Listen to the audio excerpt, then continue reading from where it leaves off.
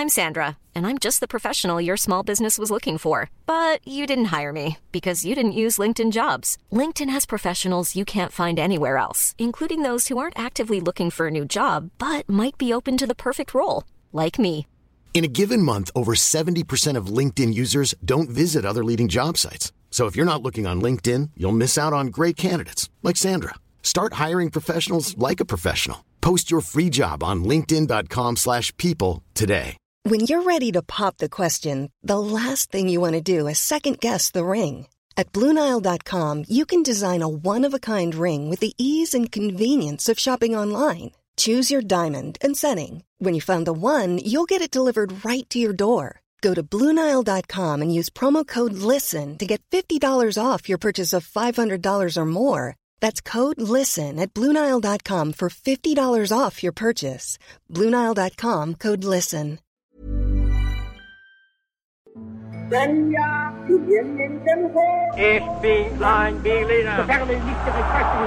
Robin Pearson from the History of Byzantium podcast. Ryan Stidd, the host and producer of the History of Ancient Greece podcast. Jen McMenemy, Ancient History fangirl. Samuel Hansen, host of the podcast Relatively Prime Stories. Peter Adamson, the History of Philosophy podcast. Jamie Redfern. Benjamin Jacobs. David Petrusha. Eric from Reconsider. I'm Eric Marcus. Jenny Williamson. Zachary Davis. Mr. Gorbachev. Tear down this wall. Intelligent Speech 2019 in New York City was a blast, and I am thrilled to announce that I will be back again for 2020. But due to the COVID-19 pandemic, it'll be online this year at intelligentspeechconference.com. Intelligent Speech is an online conference that brings together the best educational podcasts and their listeners, and it is taking place this year online only at intelligentspeechconference.com from 10 a.m. to 6 p.m. Eastern Time on June 27th, 2020. There will be approximately 40 of the best educational podcasters available that day, presenting a wide range of topics, as well as roundtable debates from several of us. And listeners will be able to fully participate online, including being involved in Q&As with all the presenters and more. A one-day pass for the conference is currently priced at $10 for early bird tickets. So for more details, go to intelligentspeechconference.com and see you there on June 27th. We shall never surrender. This will be an event that you don't want to miss, so I hope to virtually see you there at Intelligent Speech 2020. By any means necessary.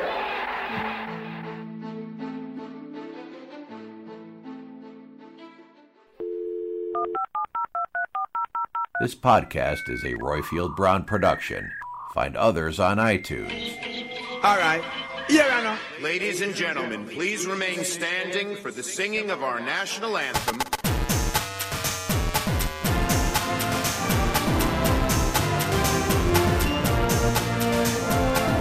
Brexit means Brexit. My administration has accomplished more than almost any administration in the history of our country.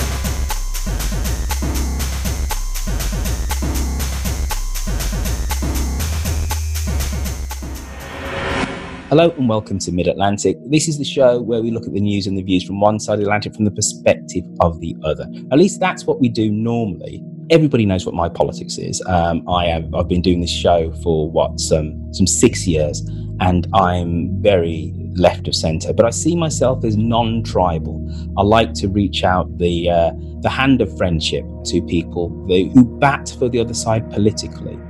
I only really have no truck with racists and fascists, but fundamentally anybody else who's to the left of that, I see as potentially a brother in arms.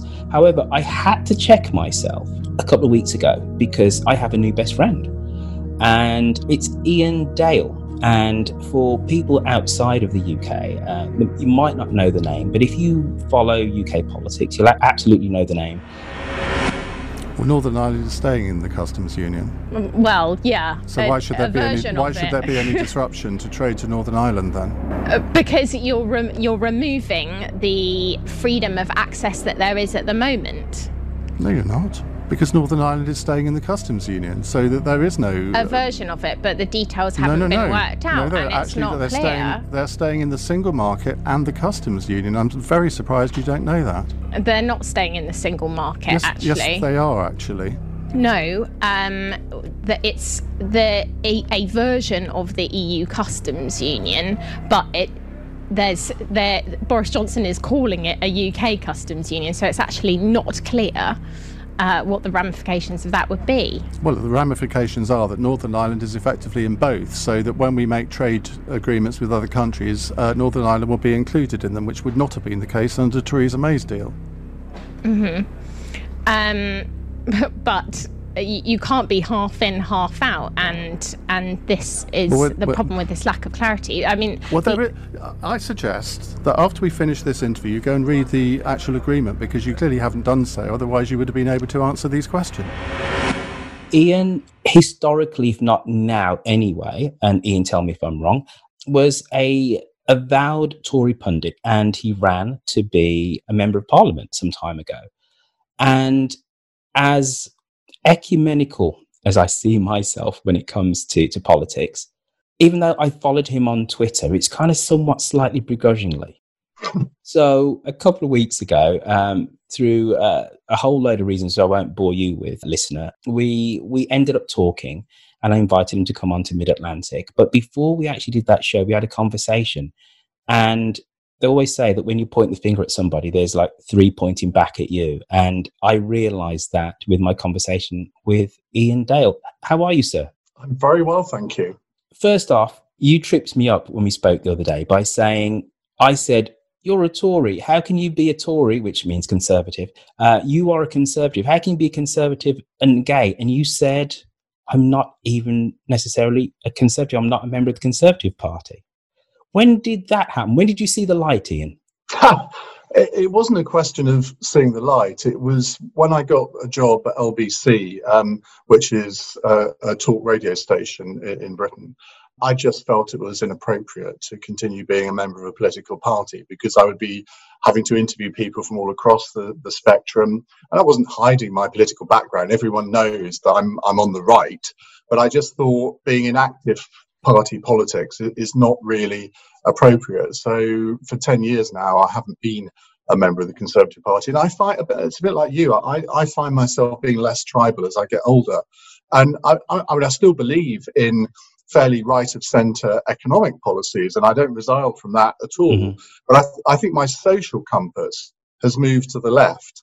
And it's partly because of doing the radio show, where you talk to people day after day about different social issues, and that does alter your opinions somewhat. So I think I'm on the right economically, but broadly centre-left on a lot of social issues. Maybe not every single one, but I have much more liberal views on abortion, for example, than I used to have. On benefits and welfare and immigration, I am way to the left of how I used to be. I'm as wet as a lettuce on immigration. I do believe that a country needs to control its borders, but I firmly believe that we should be offering more people the chance to come to this country, particularly if they are asylum seekers, but also economic migrants. I have absolutely no problem with people wanting to come to this country to better their lives. But they've got to be able to better this country as well. So it's a bit of a...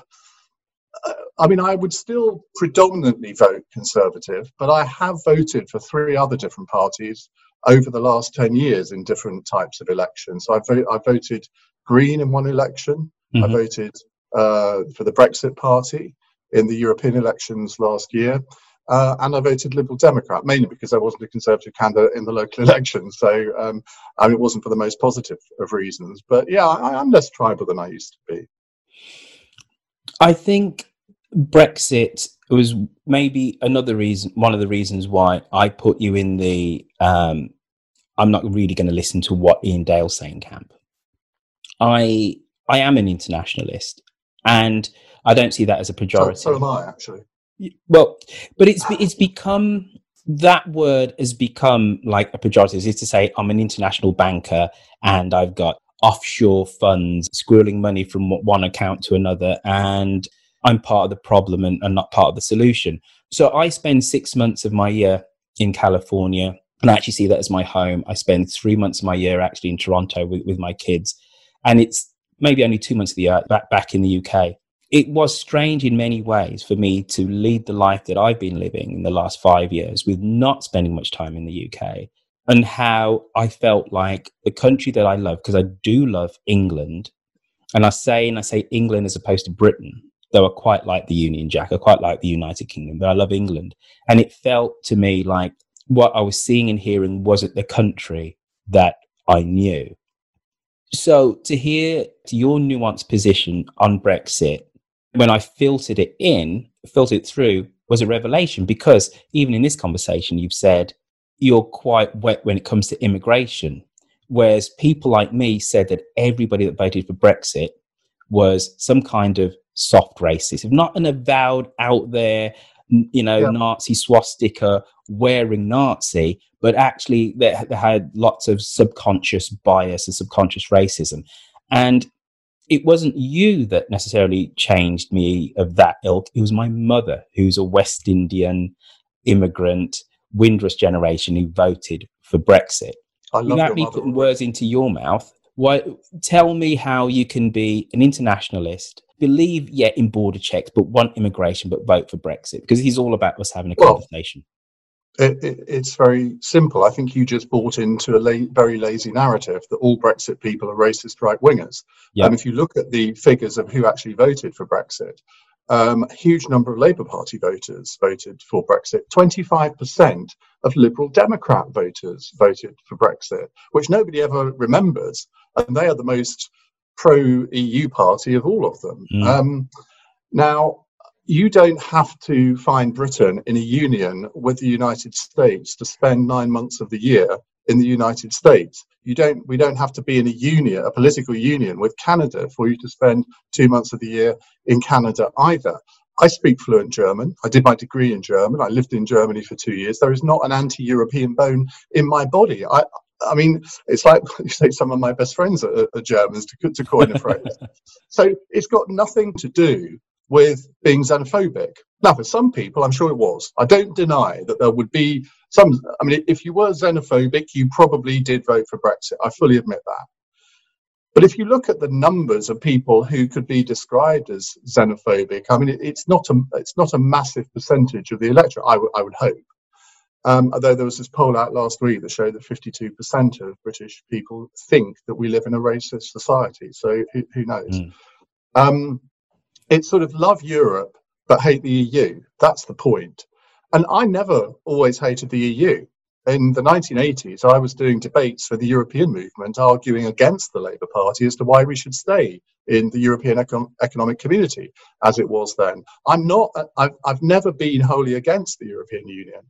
But over the years, it's shown itself to be unreformable. And that was crystallised when David Cameron in 2016 tried to renegotiate our terms of membership and lamentably failed. And that was the point where I thought, I don't want to stay in an organisation that will never, ever change. The only way it changes is to embed itself more in a sort of European, a United States of Europe aim. And I don't want Britain to be in a United States of Europe. So that was the point when I decided to vote leave.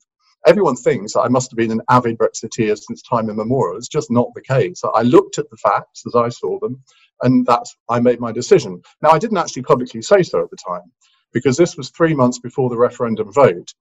And I didn't think it was appropriate for me to take part as a participant in the campaign, because I had to interview both sides. Now, I mean, if you look at my Twitter feed, it probably wasn't very difficult to work out which side I was going to vote for. But on the radio, I was straight down the middle. And I only announced how I voted after the referendum, after the polls had closed on the 23rd of June. And ever since then, I've been kind of seen as one of these sort of Brexiteers. And I've done a lot of media on it, because I asked a Newsnight producer once, why do you have me on so often? And they said, well, because we think of you as a thinking man's Brexiteer.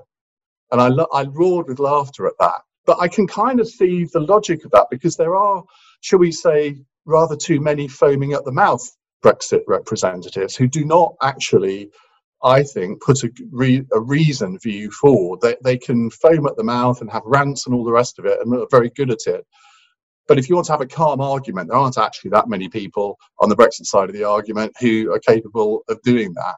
So I've kind of almost by accident found myself as one of the, if you compiled a sort of top 10 Brexit pundits, I suppose I would be somewhere in that, he said rather arrogantly. It's given me pause for thought. And we need to exit out of Brexit because it's just done, right? But it's a good way of us to start our dialogue anyway. I fully now appreciate the position of Margaret Thatcher, that she was in Europe, but always kicking and screaming on the edges. And actually, I appreciate the balancing act she actually did in the Tory party. Though, admittedly, in the 1980s and the early 1990s, yes, there was... Bill Cash always wanted to be out. There always was that wing that never wanted to be. There was a small group of them. Yes. But it was probably amounted to no more than 10 in the Tory party in the 80s and 90s, or maybe 10 or 15, who would have always wanted to leave. Because, when we joined, there were a huge number of Tory MPs who were against joining. There were a huge number of Labour MPs, not to that much. In fact, it was always the left was the dominant factor in Euroscepticism in the 70s and 80s. Now, everyone forgets that now. And then, of course, they got Jeremy Corbyn elected, who was one of those people. You think Tony Benn back in the day was also a devout Eurosceptic. Yeah. So it's very interesting how sometimes the left and right can meet on these issues. And as I said, that I really appreciate the Thatcher's position, and I don't appreciate much about her time in power. But that I do appreciate, because I do believe in the European project as one of the bulwarks against war. I'm, as much as I'd like to see myself as somebody who's interested in politics, I'm much more interested in history. And what she did was critical. I now realize. At the time, I didn't. She's always going to Brussels, and it was a case of up yours, Delors on the front of the Sun newspaper, etc. But people like me on the left have to appreciate that there is a reason why people in England do feel apart from Europe. I'm not talking about our Scottish brethren and whatever. I'll put that slightly to one side. But for historical reasons, for reasons of geography, for right or wrong, there is a strong strand of people within England who feel that not necessarily anti-Europe, but apart from Europe. And that's what she embodied. But then that takes me to another point.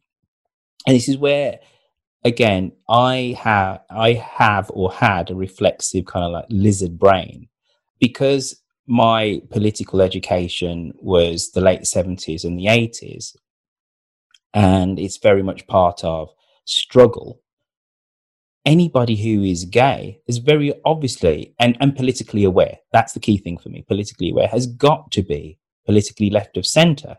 So this is the other thing which always confused me about you. Is a case of, well, I get it if you're hiding in a closet, but if you are avowedly out, surely you understand the history of minorities and struggle and political representation. Of course, if you're gay, you're going to be politically left of centre. I got that wrong with you, didn't I? Yeah. And I think this is a mistake that people on the left make. They automatically assume that any minority is theirs and theirs for life. If you look at the percentage of gay people that vote, or indeed, it's less so in some racial minorities, but certainly among gay people, in many elections, the gay vote often reflects more or less the rest of the country, and there's no reason why it shouldn't. And I've never understood this argument that anyone who's gay automatically has to be on the left. If you are gay, you are by definition an individualist, I think. And therefore, naturally, you might be sort of aligned with the Conservative Party, which is kind of the party of the individual. You believe in individual freedom. I don't understand why everybody assumes that people automatically are on the left on these issues. On a lot of economic issues, again, much more aligned with Conservative thinking than Labour thinking.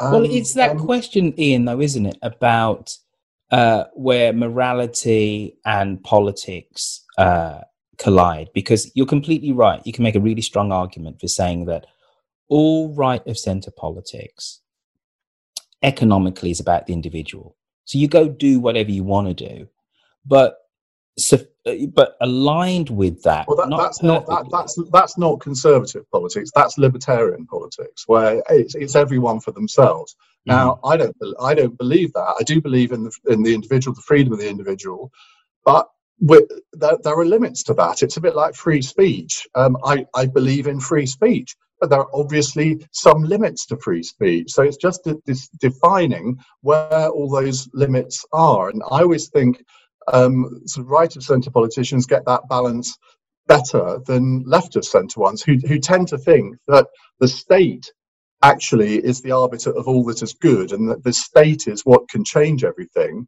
and the individual hasn't got the influence that I actually think individuals have. For example, you look at the British Airways dispute at the moment. I mean, on my radio show tonight, I've got 2 hours on the future of aviation. Now, all of the British Airways cabin crew, they're about to be sacked. Now, we as consumers, as individual consumers, have the right, therefore, to withdraw our custom from British Airways. That is an individual decision to take.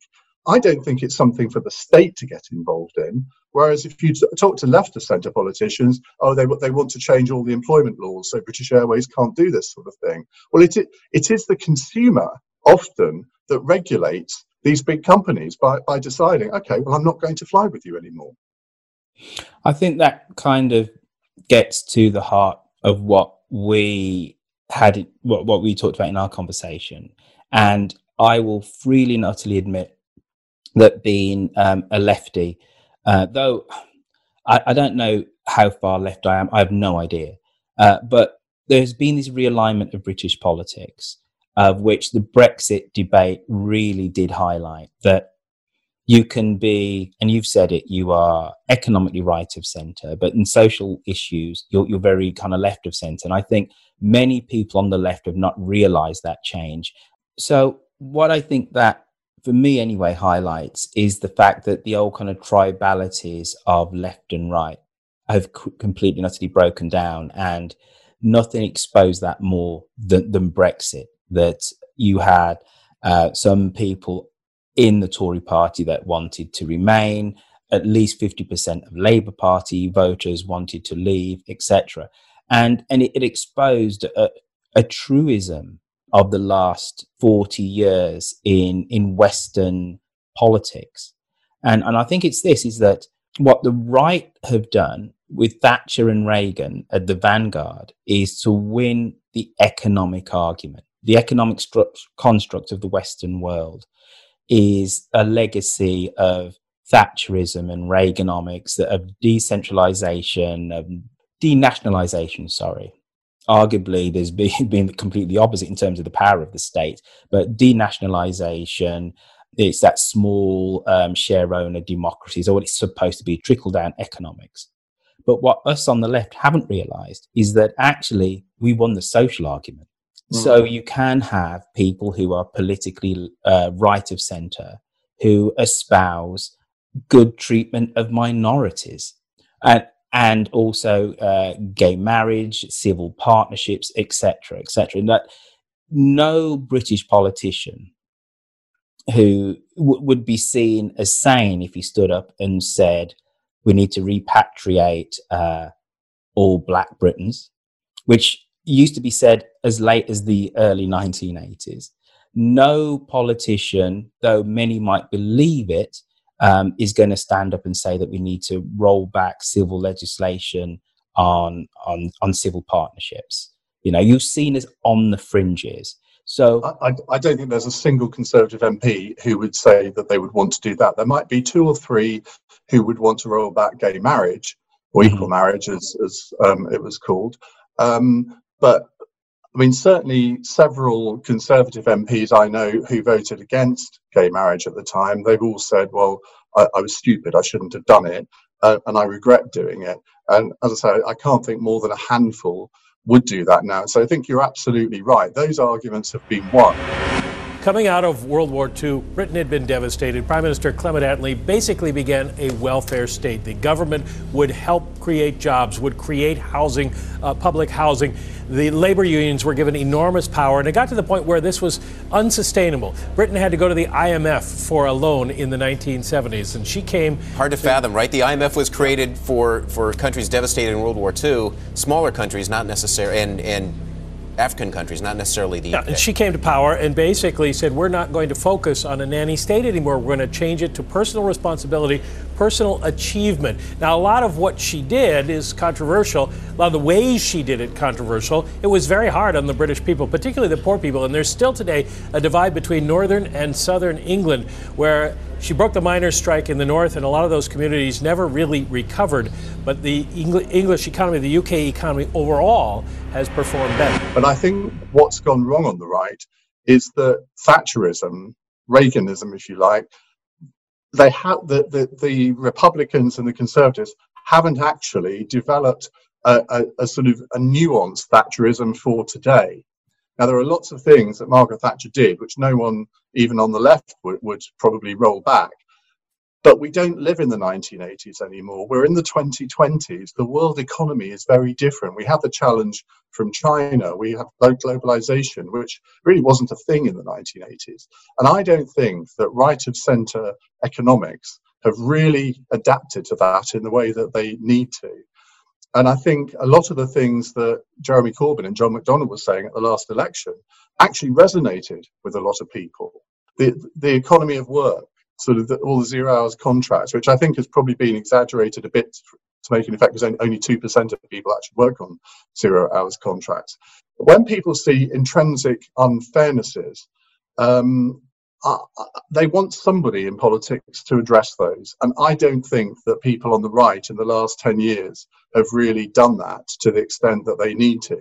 However, if you do seek to address those, you've got to do it in a reasonable way. And of course, the Labour Party at the last election, everyone thought was just so extreme that even a lot of Labour voters just couldn't bring themselves to vote Labour. And there were some good things that John McDonnell was saying, but they got drowned out by all the ridiculous spending promises that they made.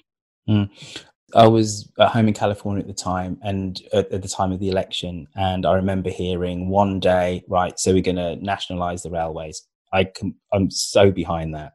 And that had been Labour Party doctrine for some time, to renationalise the railways. It's just ridiculous. You can't have two competing railway companies running up and down the same line, and they're massively subsidised, etc., etc. Let's take them back into state ownership. Because it worked so well when they were in state ownership, didn't it? And you're old enough to remember. But you know what? They haven't been run well since either. This is the thing. I'm not saying that they were privatised in the right way, but just because something wasn't done in the right way. And I remember, look, I was a transport lobbyist at the time, and I had railway clients, and I was arguing with the Department of Transport and saying, this is ridiculous to separate the track and the trains. You've got to keep them together. This will not work. And it became so complicated with the franchising system that it inevitably wasn't going to be perfect. However, if you look at the quality of the rolling stock on the tracks nowadays, that would never have happened under nationalised ownership. And I think that this idea that if you renationalise the railways, everything is going to be hunky-dory is... Oh, no, Ian, and that is not what I'm saying. To echo your point, right-of-centre economics doesn't reflect the fact that it's now 2020. I would say that renationalisation of the railways, which is in effect what we have now because of the COVID-19, we have it anyway, right? We kind of have it anyway, because if you look at Network Rail, is effectively a nationalised company. Yes, we can't go back to a 1960s, 70s model of nationalisation. But if we're looking at an integrated transport policy, and we are looking at rebalancing the economy of the United Kingdom so it's away from the southeast, rail is going to be an important and strategic part. I'm not even talking about HS2. There needs to be a railway that goes from Hull to Liverpool. There just does, etc. We can reignite the economy in so many of the UK's regions if the government has a far-sighted view to rail. And we can get people out of cars. Let's take the whole COVID and a thing out of it just for now and stuff. So let's say we're back into the old normal way where people feel comfortable going on public transport. That predicates that. If we look at look at that specifically as an issue, then kind of like roll this back.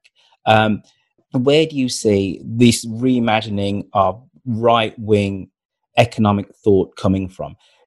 Do we have a golden opportunity with the fact that literally the world has been turned upside down because of COVID-19, where that new ways of thinking from the right and the left will actually kind of coalesce? Because as I said, we do kind of fundamentally have the nationalisation of the railways now anyway.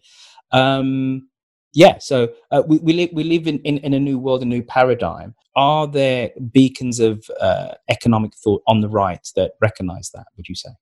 I think there are people who are capable of thinking the unthinkable, and that's what think tanks are there to do. And if you think back to the 1980s, you had the Centre for Policy Studies, the Institute of Economic Affairs, the Adam Smith Institute.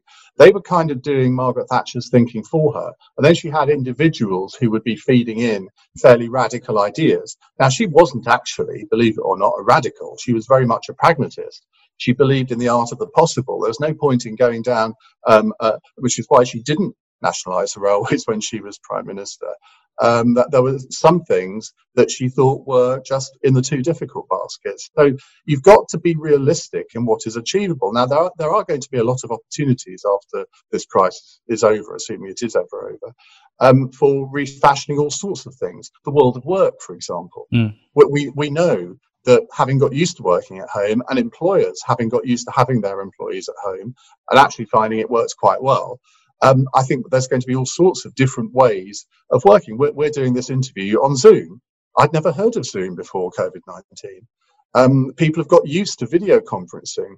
I've got used to doing interviews with people via this medium. It's a very different feeling, but you can do it. I paused a couple of my podcasts because I thought, well, I can't do hour-long interviews remotely, but I find that I can actually. And the fact that it is remote makes it somehow a little bit more intimate. So sometimes you get a little bit more out of people than you might have done had they been sitting opposite you in a very sterile studio environment. I think that 12% of people were used to home working before this started.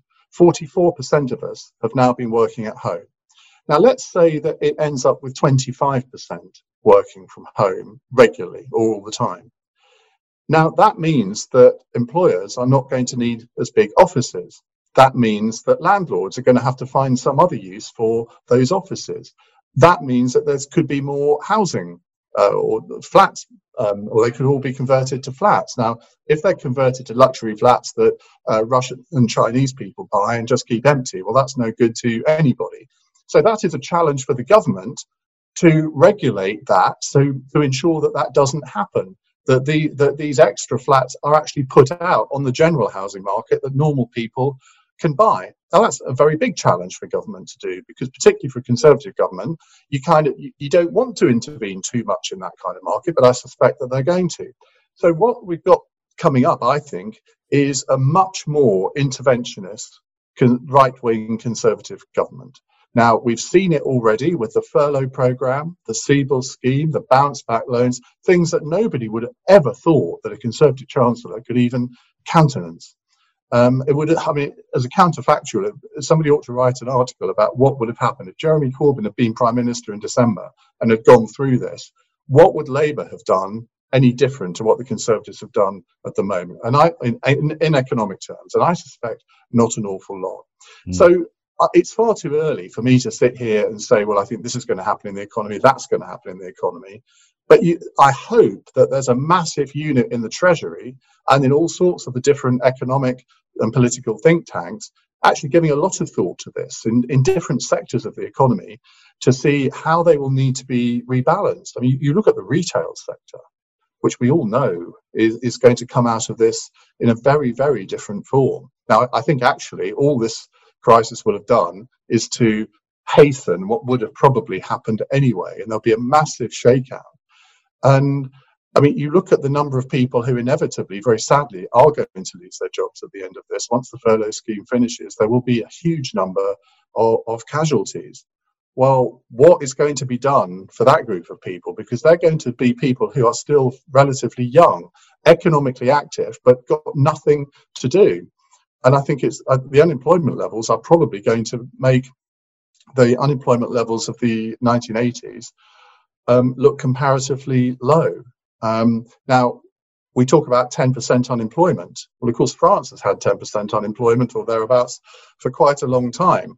But we've got to work out how technology can actually help here. I mean, everyone talks about AI and how that's going to threaten the world of jobs. We heard that in the 1980s about computerization, but that was going to create a huge amount of unemployment. What it actually did was create huge numbers of jobs. And you would hope that AI is going to do the same. So the next 10 to 15 years in the economy are going to be absolutely fascinating to watch, because those countries that really come to grips with this are going to be the ones that succeed.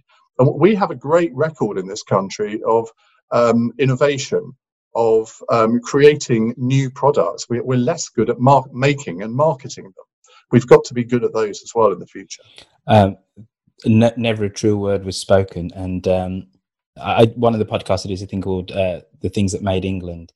I did an episode 2 episodes ago about the Bank of England and how central it's been to the formation of modern England. Without the Bank of England, you wouldn't have had the British Navy.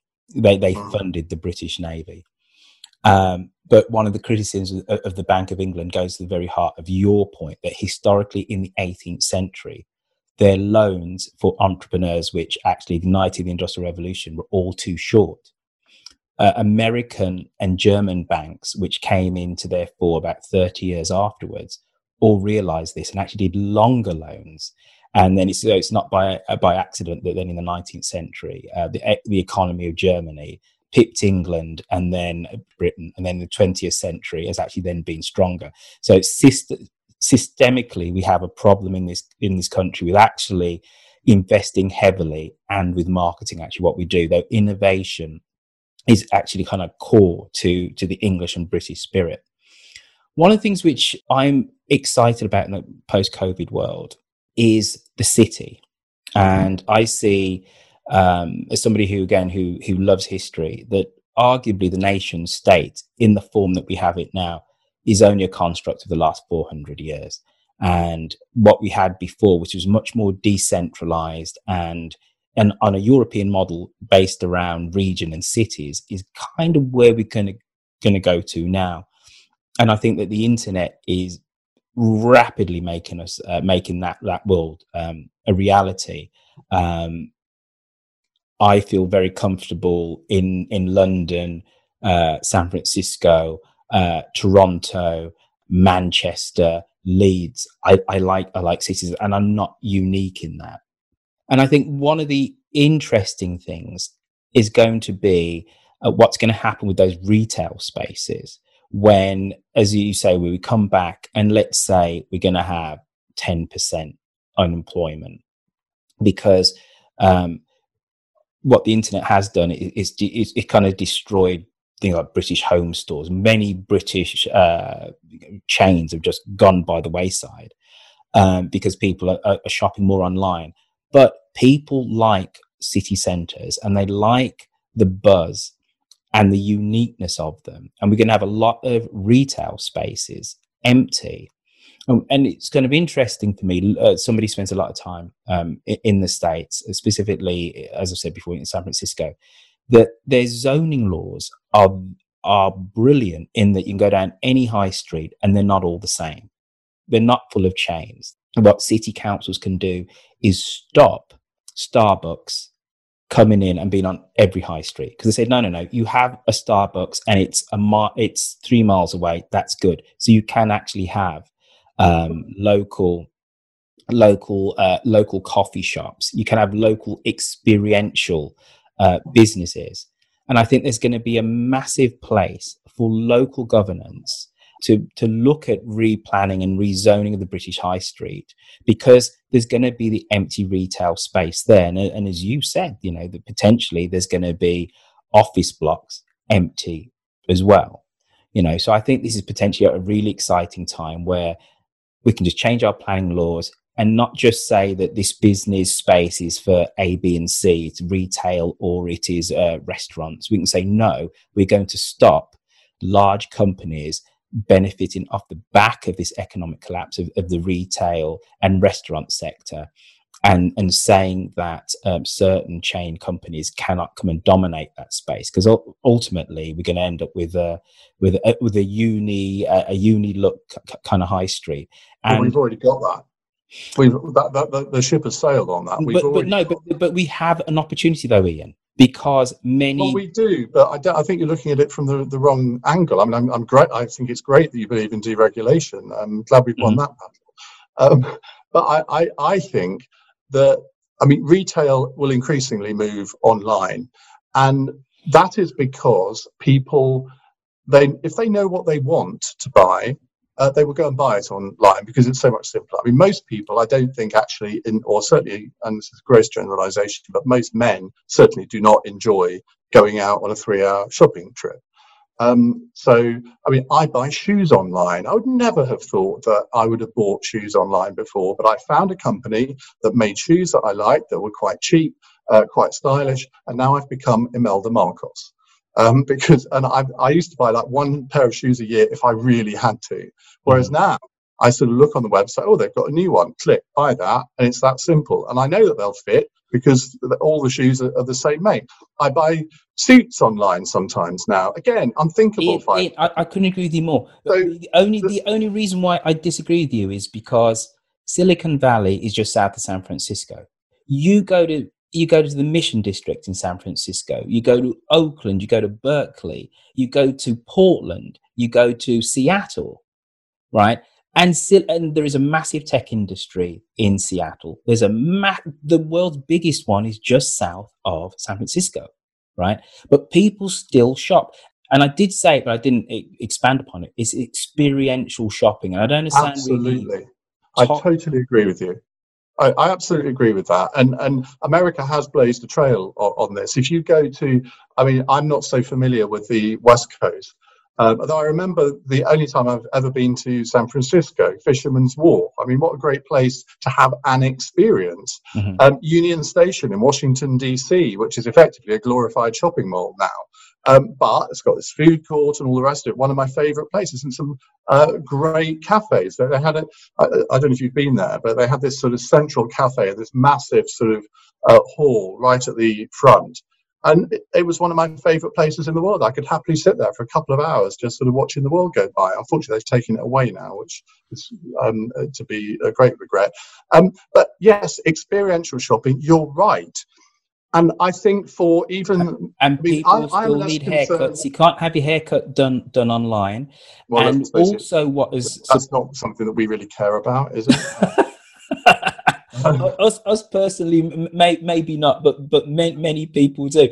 And it does surprise me looking at certain American cities, not all. This is so, if you go to Houston, it is chains everywhere.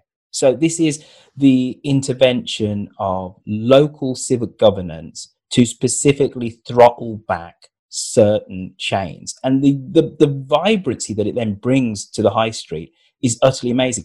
There are grocery shops over there, and you could arguably say, well, you can get that delivered. The tech industry lives there, but it's a world away from saying that the internet has kind of crushed everything. Yeah, so this is just a pet rant of mine. But also, you're a city boy. I'm not. I'm a country boy. I'm more interested in the small market towns because I don't want them to be exactly had this market. Exactly had that model. Exactly. But the thing is that I don't think there has been enough innovation within local authorities to understand that in the 2020s and 2030s, niche is king. If you can develop a reputation for your town as being the town for books, or the town for art, or the town for food, I don't know what it is, you will succeed. Margate, I don't know if you know Margate at all. Yes. I remember going there as a 7-year-old on holiday with my parents, the only family holiday we ever had. And it was a shithole. It was run down. The hotels were awful. It just looked awful. You go there now, and it is the centre of the arts of the southeast, and it's a fantastic place. And they've done that over a period of time. I mean, Tracy Emin comes from there. They've got this new Tate gallery there, and they've just made it a destination. And that's what you've got to do: make your place a destination. Hay on Wye did it with books. All sorts of coastal towns, which are really run down, centres of high poverty. I mean, we always think about inner cities as areas of the biggest poverty in this country. It's just not true. Coastal towns knock them for six in that regard, or a lot of them do anyway. And they are the ignored poor centres of our society, and nobody talks about them. They're starved of investment, and everyone thinks of anything by the seaside as rather idyllic. Well, if only it were true. Ian, we've done a 360. We're ending up back at Brexit, haven't we, basically? Have we? the eastern coast of England, that hotbed of Brexiteers, and yes, in part. Well, yeah, and a lot of those towns voted for Brexit, not necessarily because they didn't like the EU, but because they thought, well, it can't get worse than this, because we've been ignored all this time. So let's make a statement, and you can understand that. Immigration is one of the major issues fueling the Leave campaign. Brexit proponents say unchecked EU immigration into Britain is simply unsustainable. Leave voter Angie Cook says she was forced to close her transport business because cheap migrant labour drove down her competitors' prices.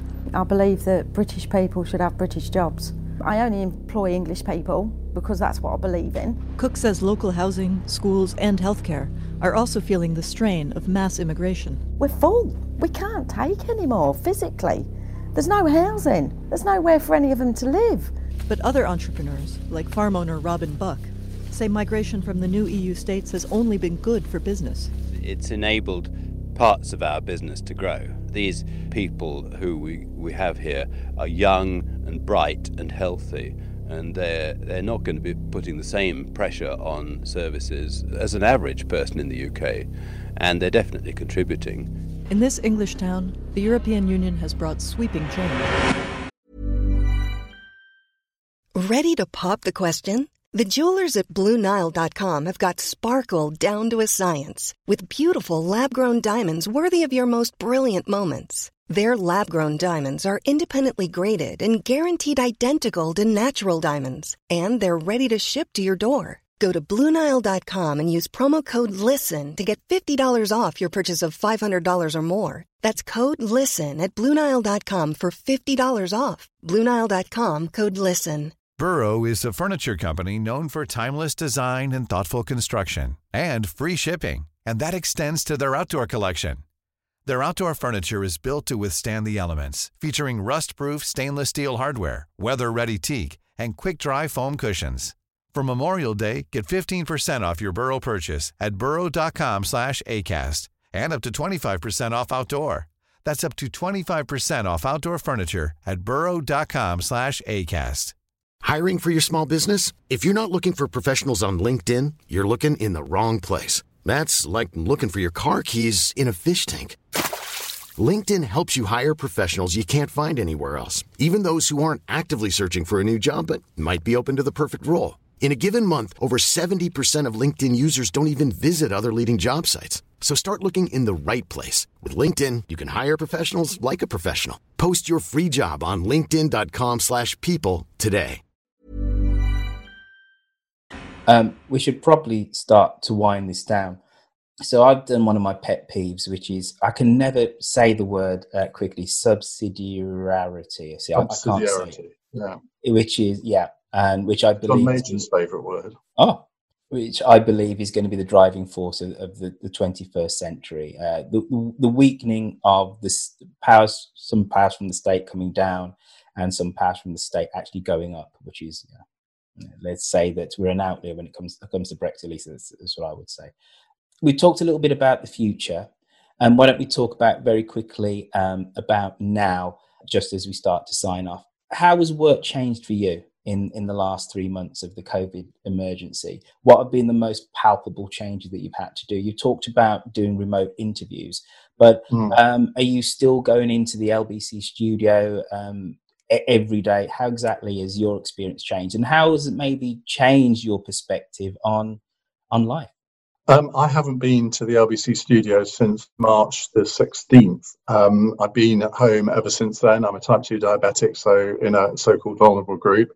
And I don't anticipate going back for many weeks to come, if I'm honest. I feel slightly guilty saying this, but I've actually enjoyed lockdown. I'm lucky. My partner's here. My 2 dogs are here. I've got a nice house, and I can do things which I haven't had time to do for years and years. So I've actually enjoyed the last few weeks. I miss the interaction in the office. I miss the gossip and all the rest of it. But I know that a lot of people have really struggled, particularly people who live on their own. Maybe they're in a studio flat in the middle of a city, and they've literally got 4 walls to look at for 24 hours a day. And we've been doing mental health hours, and a lot of these people have rung in because they've found themselves becoming quite anxious because of it. But of course, you're also going to find that people like me who have isolated for all this time, I mean, I'm not an anxious person. I've never had any mental health issues, or not that I've realised anyway. But the thought of getting on the train for the first time wearing a mask, I don't mind admitting, I find quite a daunting thing to think about. Now, what have I learned? Well, I've learned that I can do a good radio show from home. My friends tell me that I sound a lot more personal. I mean, I always thought I did anyway. But inevitably, if you're broadcasting from your bedroom, it's going to sound a little different than if you're in a studio with all the sort of gadgets and technology. I mean, I've got 2 laptops, a microphone, and a picture of my mother in front of me. I mean, that's all it is. And yet most people, if they don't know that I'm actually broadcasting from home in my bedroom, they wouldn't know the quality is really good. I think in over 50 programmes, the line has only dropped twice. I mean, there was one funny incident where, well, I say funny, we were doing the mental health hour, and we had a guy on talking about how he was thinking of taking his own life. I mean, obviously not funny. And my line went down.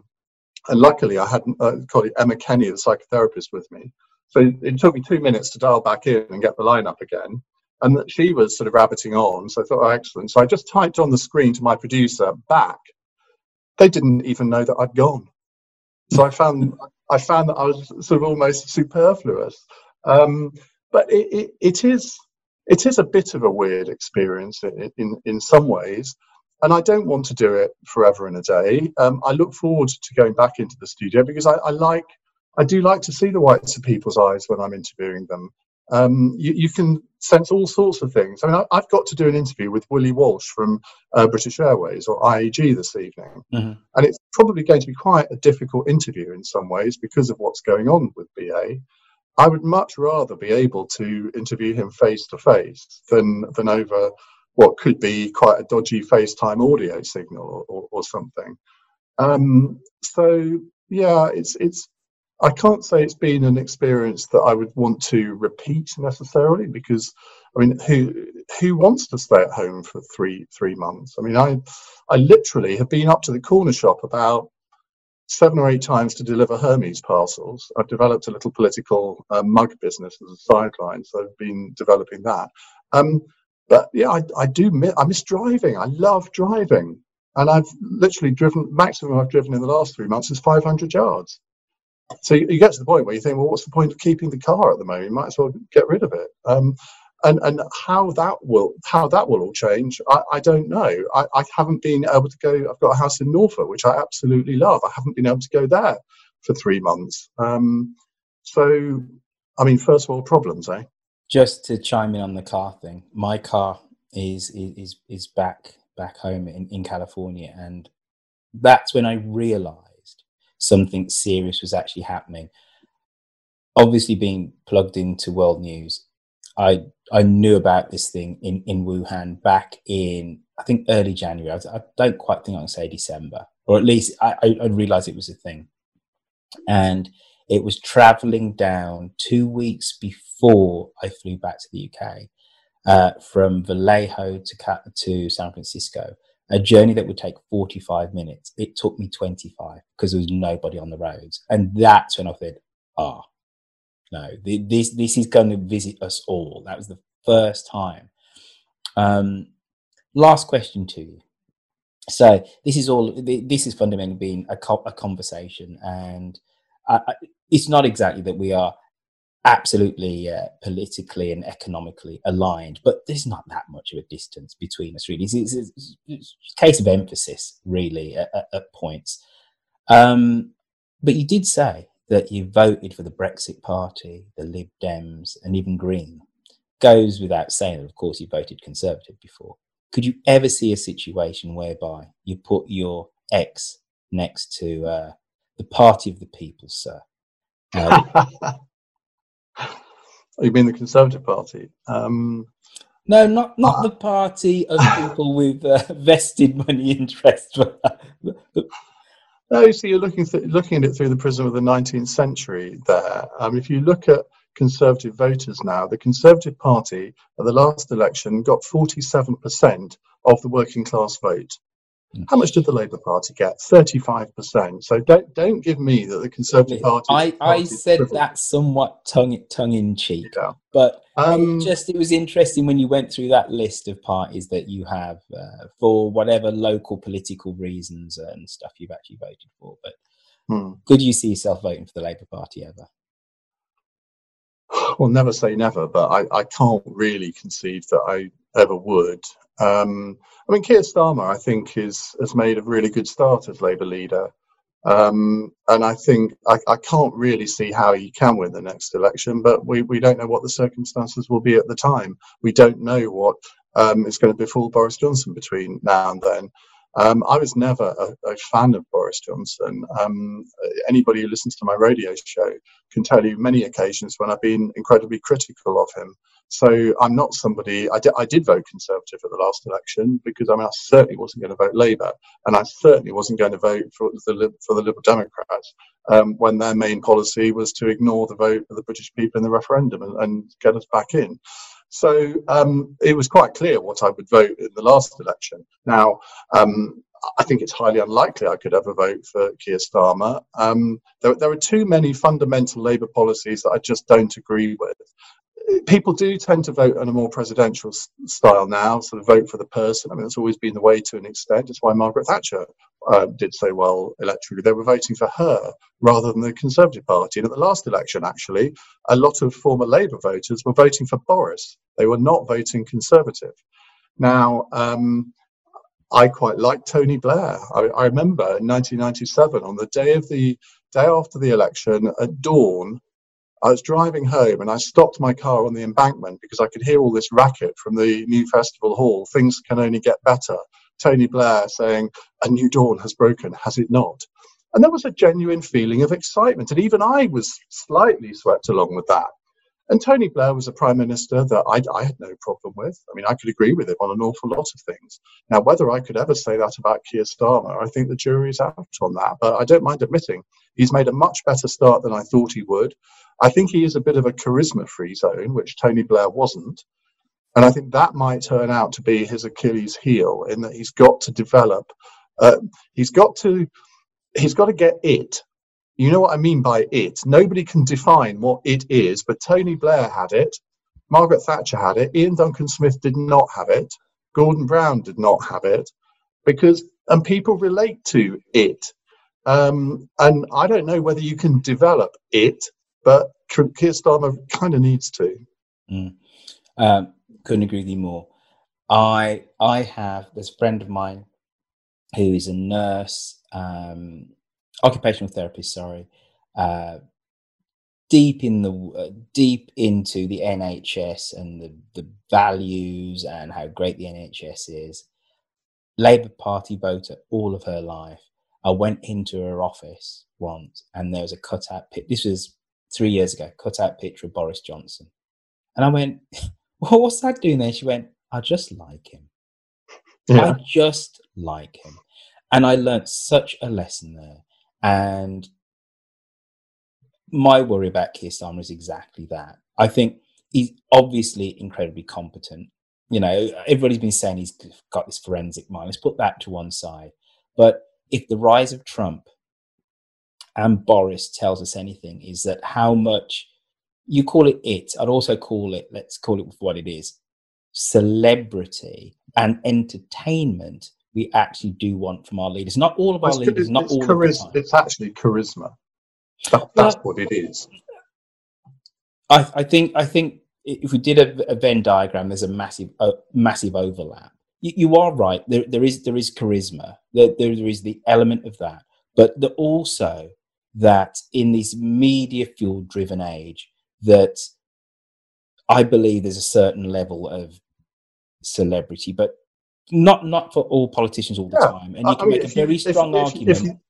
If you think about it, you can make a really strong argument for saying that in these COVID times, when we've had to lean on the backs of experts, that actually the countries that have done it well are all the countries that have leaders with no charisma. Angela Merkel, et cetera, et cetera. Well, then again, Justin Trudeau's got charisma. Anyway, maybe we come to a point where we actually properly fundamentally disagree. And it's somewhat of a shame then that I'm about. Well, I'm not sure. If you think about it, Boris first came to public prominence when he did Have I Got News for You? And I mean, that was when he first became a bit of a celebrity. And yet, yes, it is celebrity, but it's, I mean, can you be a celebrity without charisma? I suppose you can.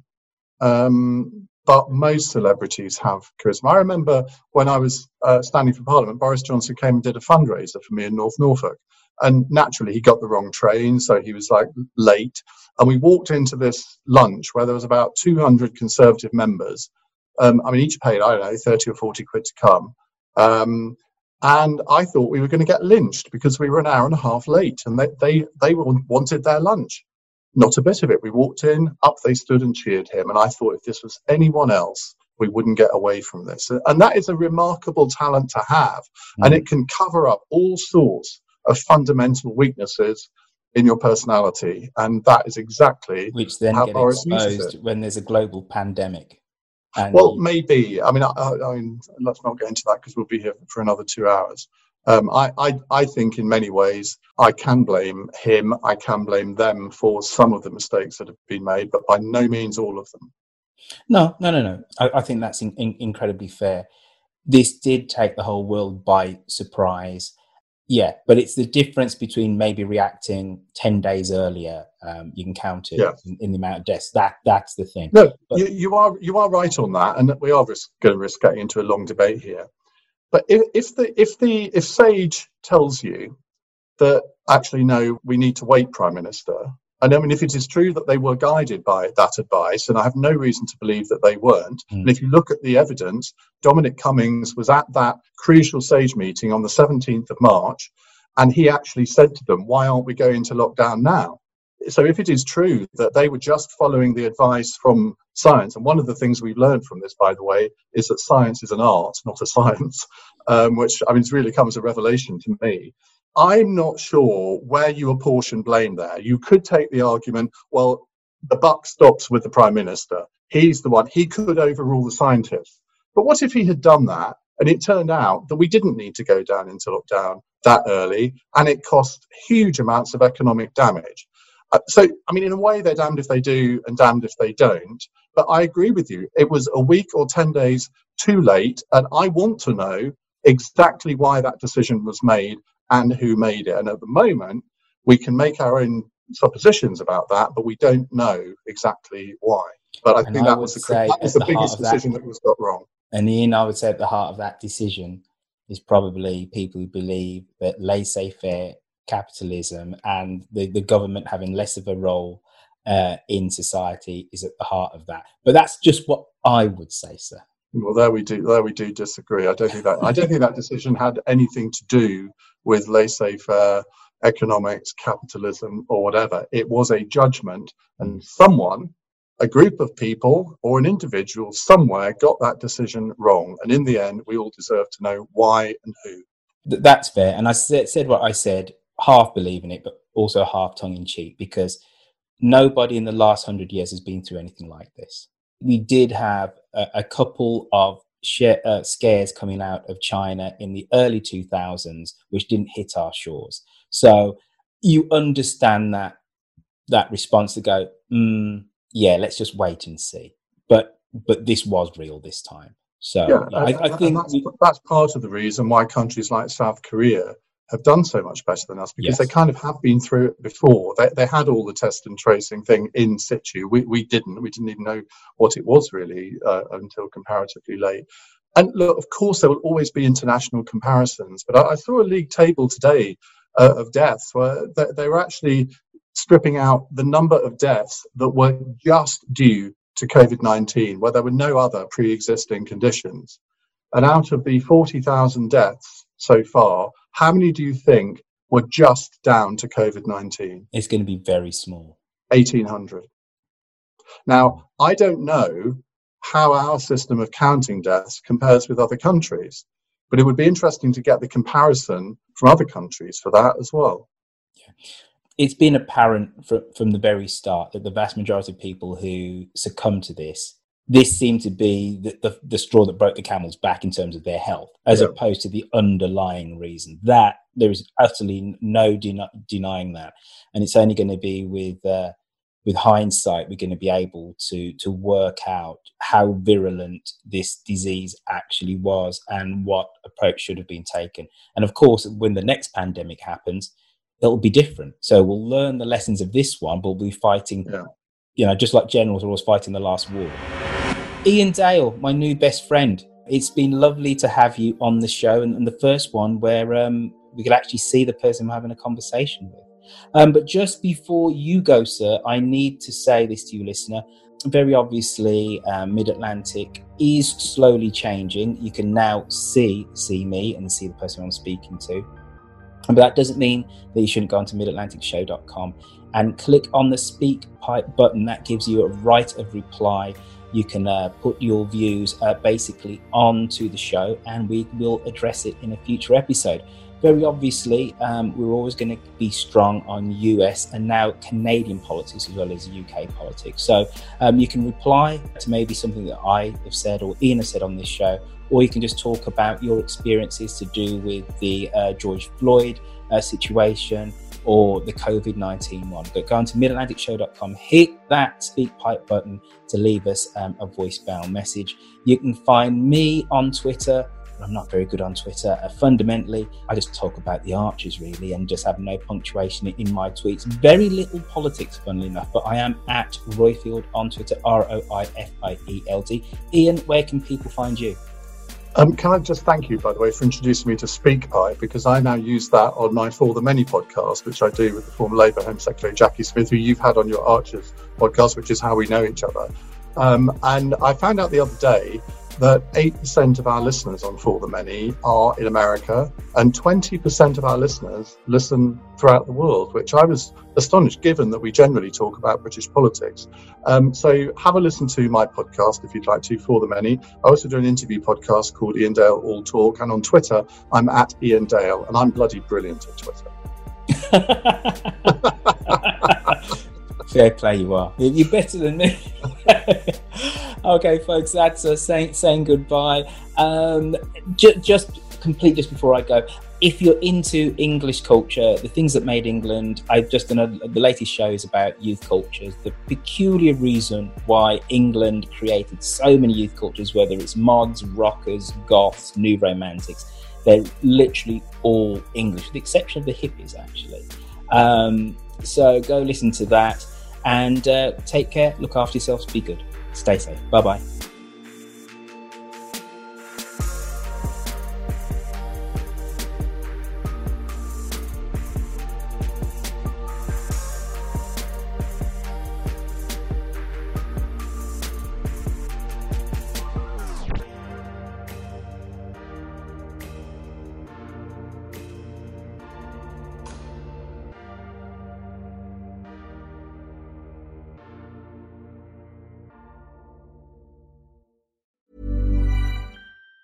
Even on a budget, quality is non-negotiable. That's why Quince is the place to score high-end essentials at 50 to 80% less than similar brands. Get your hands on buttery soft cashmere sweaters from just $60, Italian leather jackets, and so much more. And the best part about Quince, they exclusively partner with factories committed to safe, ethical, and responsible manufacturing. Elevate your style without the elevated price tag with Quince. Go to quince.com/upgrade for free shipping and 365-day returns. Hi, I'm Daniel, founder of Pretty Litter. Cats and cat owners deserve better than any old-fashioned litter. That's why I teamed up with scientists and veterinarians to create Pretty Litter. Its innovative crystal formula has superior odor control and weighs up to 80% less than clay litter. Pretty Litter even monitors health by changing colors to help detect early signs of potential illness. It's the world's smartest kitty litter. Go to prettylitter.com and use code ACAST for 20% off your first order and a free cat toy. Terms and conditions apply. See site for details.